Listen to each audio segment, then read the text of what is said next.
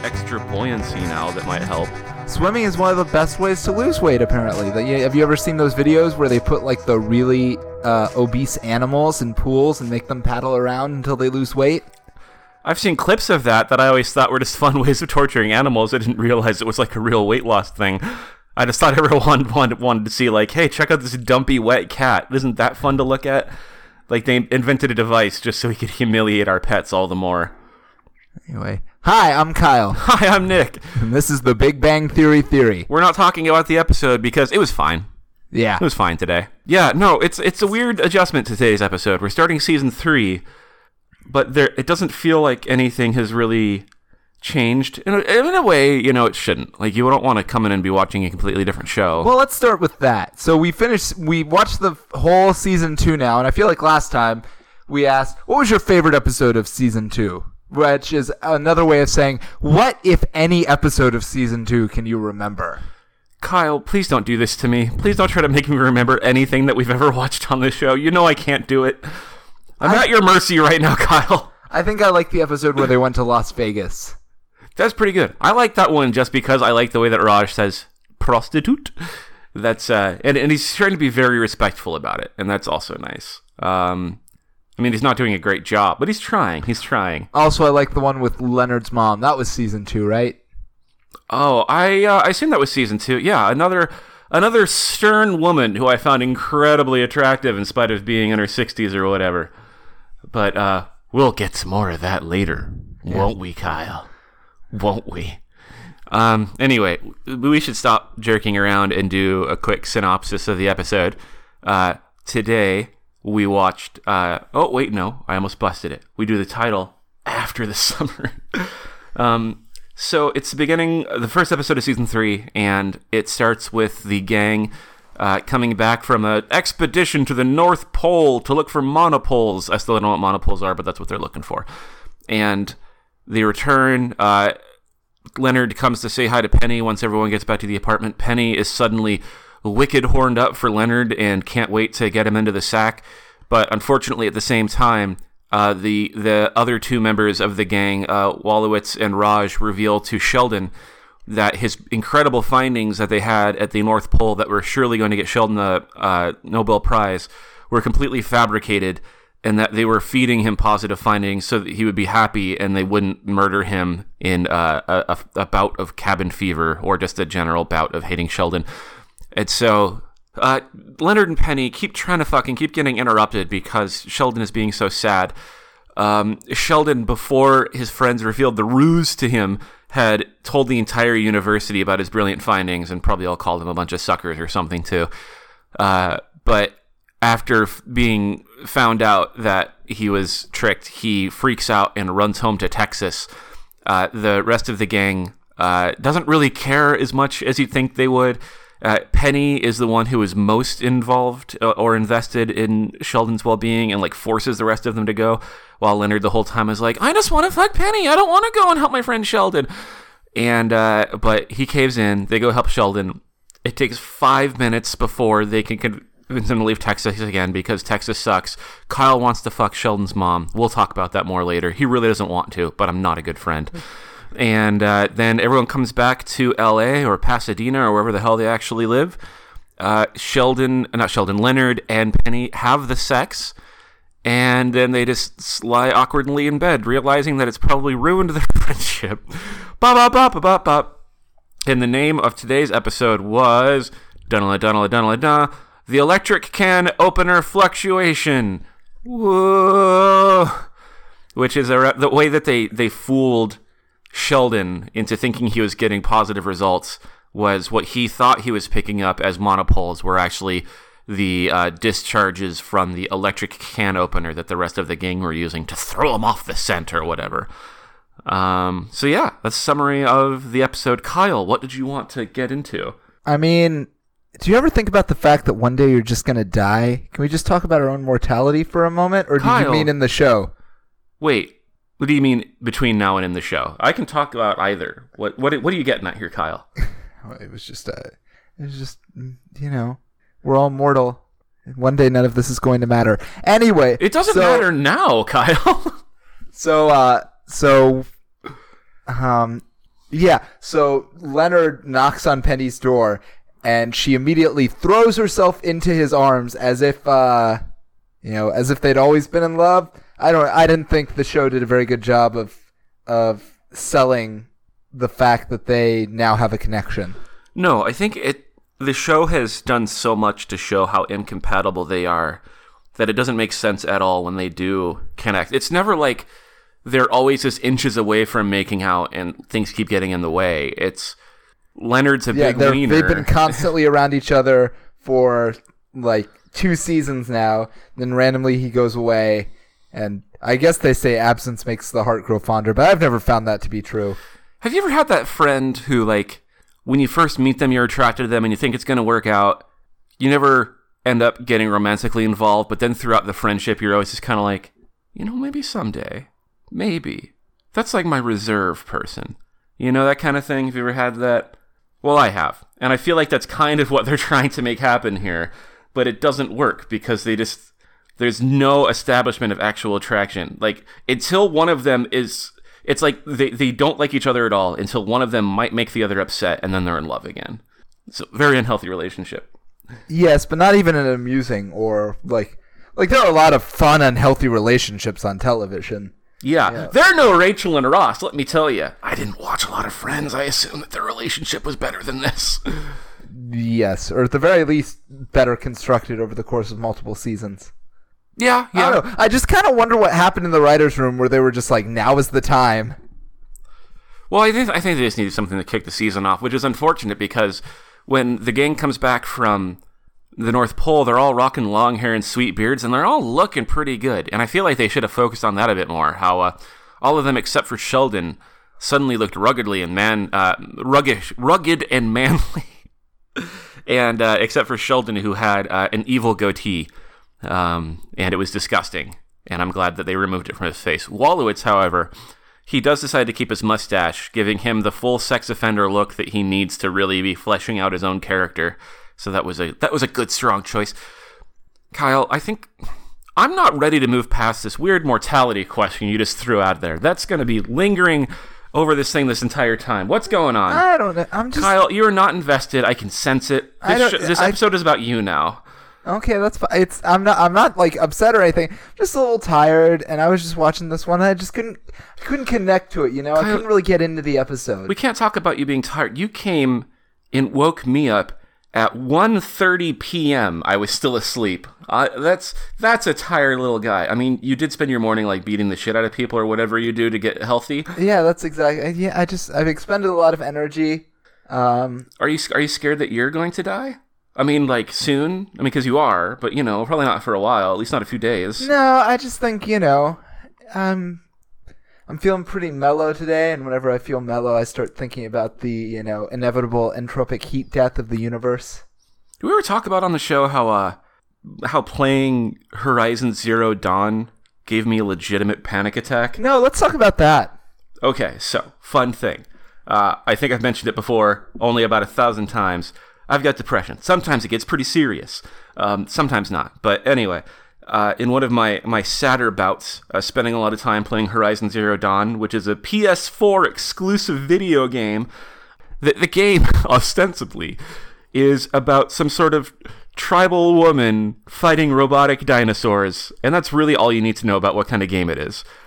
Except that it also has to deal with a cataclysmic event, which when I was dealing with my serious depression was so overwhelming to me that I started to pass out. And I was like trying to get up from playing the video game, and I walked away and I had to fall down on the ground because I felt so weak and scared. And then I just had to sit there and be like, I'm going to die. This is how I die. The world is ending, and this is where my world ends. Because the only other time I've had a panic attack. Yeah, both times have been way too high also, so that's a triggering factor. They're not fun. Sometimes people talk about having panic attacks and like, I never trust that they're actually having panic attacks because I feel like it's not something that's really easy or fun or pleasant that happens as frequently as people make it sound like it does. Or I'm just very lucky that I'm not always having panic attacks. Yeah, I think I had to do a thing for my job once where I had to call a bunch of people, and just ask them basically for business. Mm-hmm. And contemplating calling those people, like the first time, it wasn't even the actual calling, it was just thinking about calling them. I suddenly started to feel very, very dizzy. Oh, No. yeah. That's the start of it. Yeah, it was not good. Your vision starts to get dark. Also, one time a lady who was about my mom's age yelled at me, and just the fact that I was being yelled at by a lady who was remotely reminded me of my mother made me go into the bathroom and break down crying for like 45 minutes. Does this have anything to do with why you're so uncomfortable with the hotness level of Sheldon's mom in this I'm getting episode? I'm getting more comfortable with it the longer. I'm Good. starting to make peace with it. 'Cause I was Kyle- in denial, and I was a little depressed about it, as we've seen. I was never angry. I feel like I skipped that step, but I'm almost accepted now. Yeah, because Sheldon's mom's been on the episode before, on the show before. What was that? Laurie Metcalf, is that her name? Yes. She was Aunt Jackie and Roseanne. But hey, she's looking good. She's looking good. She's wearing form-fitting clothes. She's keeping it tight. She's a fun, sassy lady. And for whatever reason, Kyle is like, hey, look at her, that skirt she's wearing. Good gravy. So but then he refused. He was like, oh my god, we can't talk about it. It's disgusting. Well, I feel like it's a little TMI, because if there's one thing that defines this show, You think it's TMI? You piece of shit.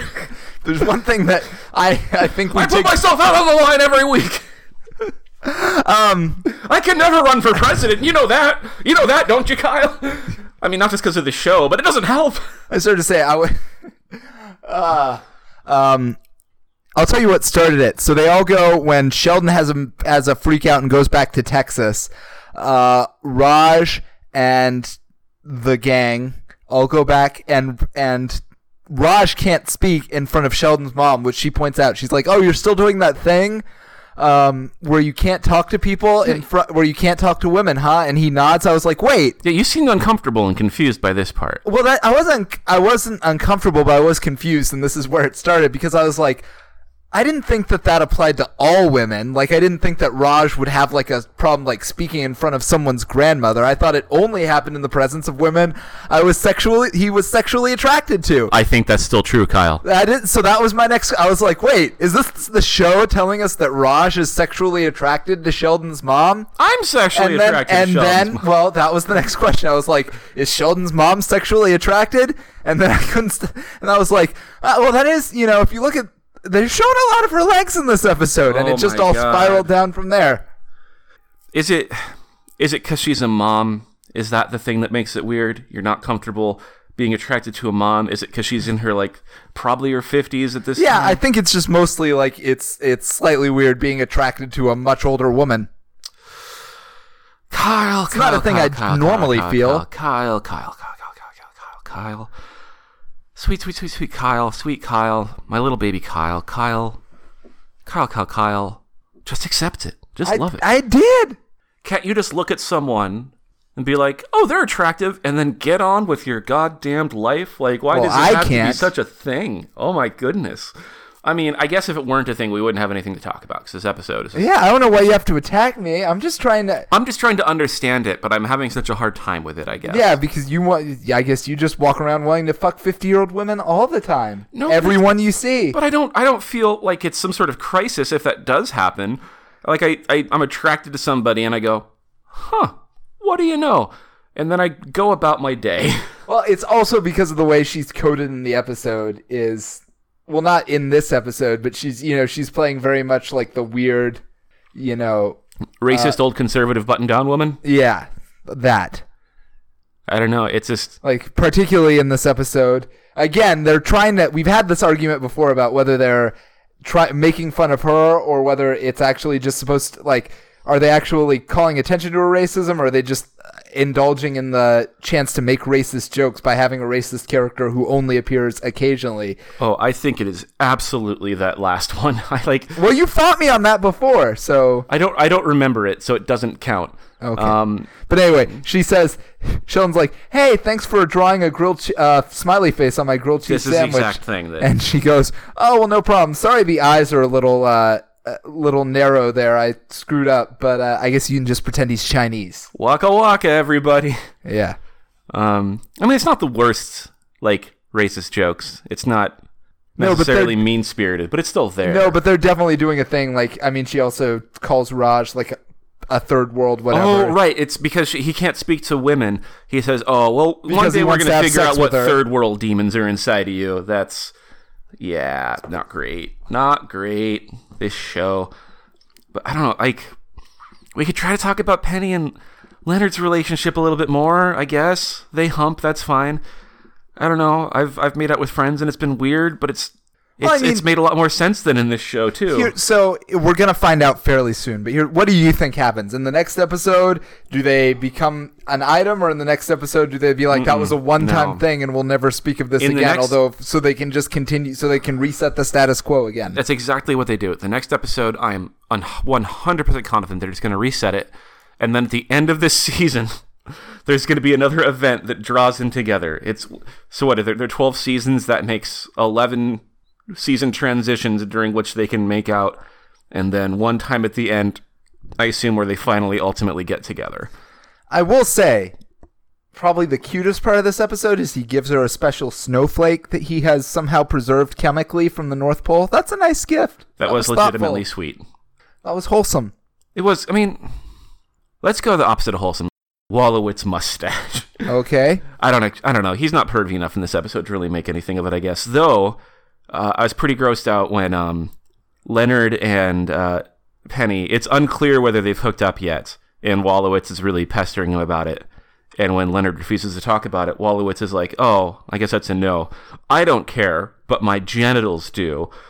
And what does that mean exactly? That's like, I'm not invested in this, but like, I need something that will give me an erection to think about. Like, I need to... No, I took it even... I think you need to take that exactly literally. Is Wolowitz has personified his own penis, and he regularly has conversations with it. Everyone's personified their own penis. But I mean, like, up in front of other people, or when he's by himself, even though we've never seen it before, just assume that, like, you know, he's in the middle of a study meeting, and he's like, well, you know, I had this thought, but then I was looking at my penis, and my penis reminded me that actually I think the coefficient is something else. So please take that under account.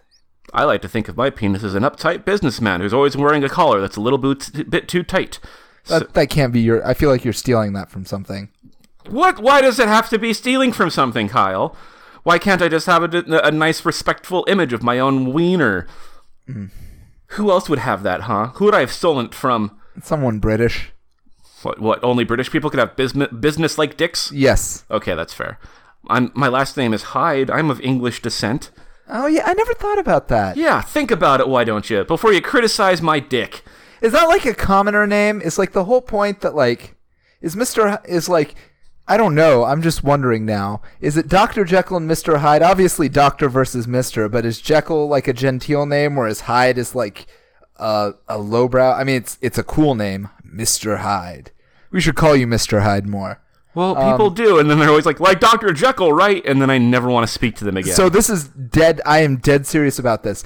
I've never thought about Dr. Jekyll and Mr. Hyde hanging out with you one time until this moment. This is the first time, which is really weird. That's weirder than the obnoxious thing of having the Dr. Jekyll, Mr. Hyde comparison come up all the time. Especially considering that it's me. I don't know what was going on there. You were just such a person to me when I met you. That you weren't even a literary reference. You were not symbolic of yourself. You were just you. I am just me. Yeah. And that's all I can be. And that's okay. That's fine. It's fine.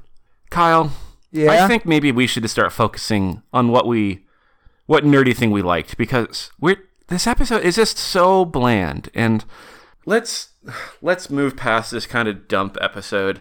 Hi, we're on social media. We've got a Facebook. We're on iTunes. Give us all the 5s. Give us all the ratings. Yes, because we've worked so hard, as you can tell. We're working so hard. We've been doing this almost 2 years. We're working harder than anyone else who hasn't been doing this almost 2 years. Well, it's true. We're also working harder than we ever expected to work at it, so... Yeah, I mean, sure, we're still incompetent, but damn it, we're doing our damnedest.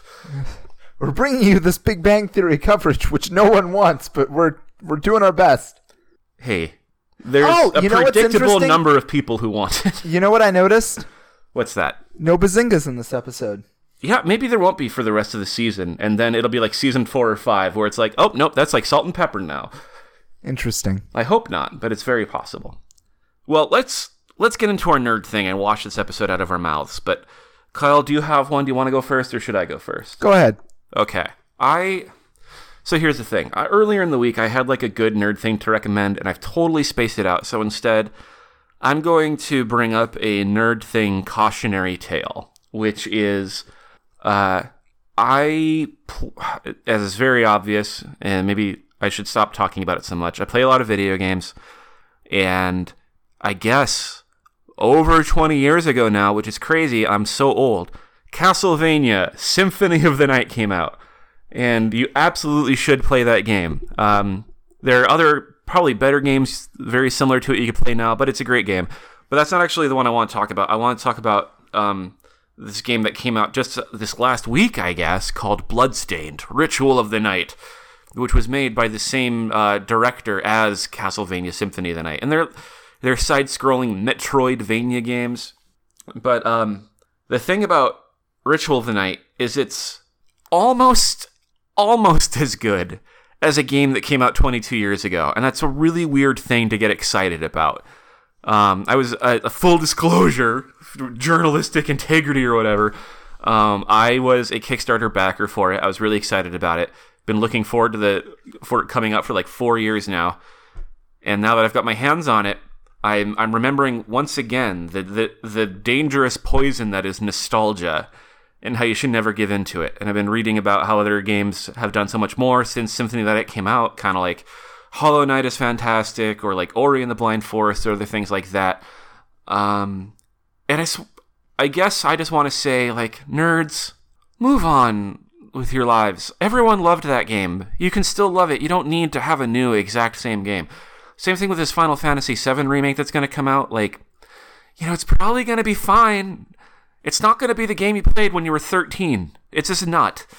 And so what I would say in closing for my little kind of anti-recommendation is, as much as I play old games and as much as people may accuse me of being like a nostalgia whore, it's a terrible poison and you should stay away from it. Also play Symphony of the Night.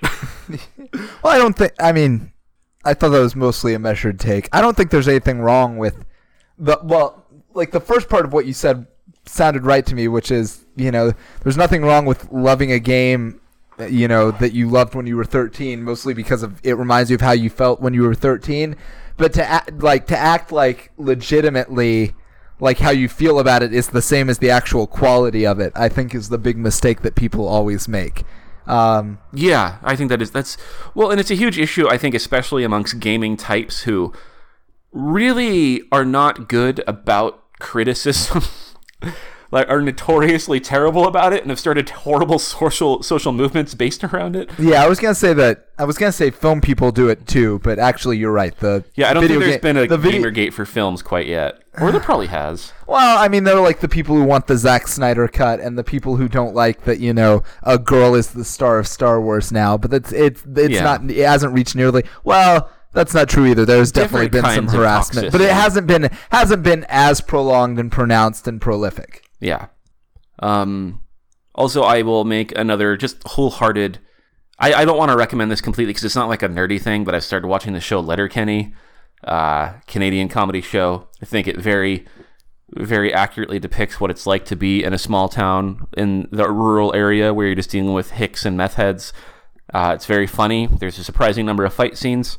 So I will give that my legitimate 100% recommendation. And still, on the other hand, say, be wary of nostalgia. Blah, blah, blah, blah, blah. Your turn. Interesting. So this isn't, this movie did make me happy, but this is mostly, I'm just going to give you my review of Toy Story 4, spoiler free. I hope that's okay. It better be spoiler free, not just for my sake. No, I wouldn't do that. But basically, I saw Toy Story 4 yesterday. This is probably one of the most popular and beloved film franchises of all time, certainly for my generation. And it's weird that a fourth one even exists, because as many people pointed out, like the third one was basically the perfect encapsulation and ending of the series. So they do something interesting without like getting into any of the particulars. It's mostly a tonal choice. So they made a fourth one and they were like, this one isn't going to be about, because the third one, it encapsulated the life cycle of like what it's like to be a toy. It's like the first one is like you're a toy, you exist to make children happy, you get caught up in these weird hierarchies of like who is the best toy, and you have to, you know, remember that that's not what's important, that what's most important is making kids happy, and it's fine. And the second one is like, but someday maybe your kid's going to outgrow you or forget about you or whatever. What are you going to do about that? Best not think about it too hard, but that's weird, right?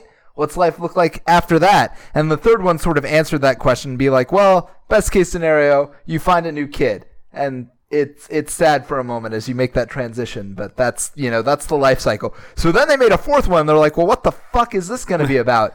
And instead of like examining any of those big questions, because they already closed them out, they were just like focused on what the actual like psychological experience of being a toy is. Like, there's just a lot of weird existential stuff in this movie, even by like, you know, Pixar standards. It's just like Woody running around being like, well, you know, we were just built by capricious, you know, magical forces that we don't understand to provide satisfaction to children. That's really the only way we will ever find meaning in our lives. But that doesn't have to be everything that defines us. But insofar as that is what defines us, we should try to fulfill our purposes as best we could. But God knows it's not something we have any choice over. It is literally just who we are. It is all just some sort of magical materialist determinism that we are the pawns of, like,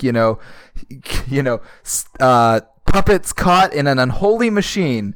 But, you know, it's still cool. I mean, it's more positive than that, because I hope. I'm watching this tomorrow, and I'm scared it's going to just like destroy the rest of my week. Well, no, it's really upbeat, but it's upbeat for how it interrogates all of that and then talks about how you can make your peace with that and then, you know, make different choices. But it is weird. I guess what I'm trying to say is I've always, because of course I've always loved the Toy Story movies. It's just part of like my generation's thing and who I am. But this one is the first one that adds like a sense of existential angst and sort of the self-awareness of your own like limitations and needs and the fact that like time and luck is the only thing really separating you from tragedy or horror. And its awareness of that is really what finally made me see the toys sort of like as analogies for the human experience in a really strange way. It took you till this one too? Yeah, because in the rest of them they're just magic fucking talking toys. I mean, I love them, Kyle, but they weren't people, they were toys. In this one it's like, oh, I get it, they're us. The toys are us. What were they before, Kyle? They had struggles. Human struggles. So I'm going to break the fourth wall here because Nick, you told me before we were talking, you've never even seen half the Toy Story movies. No, but I've seen the first one, and I didn't think, I can't relate to this. There's toys. I didn't say I couldn't relate to it. I just said that I didn't relate to it as fully as I related to my own internal struggle of trying to find a definition in life. I get that Woody's got a real arc in this film, but he is just a little cowboy. I don't understand what that has to do with me. Exactly. Oh, that is exactly how I felt. They're objects. They're not people, except now I get it. They're people. Well, I'm glad that you can finally see them as people, Kyle. That's really brave of you.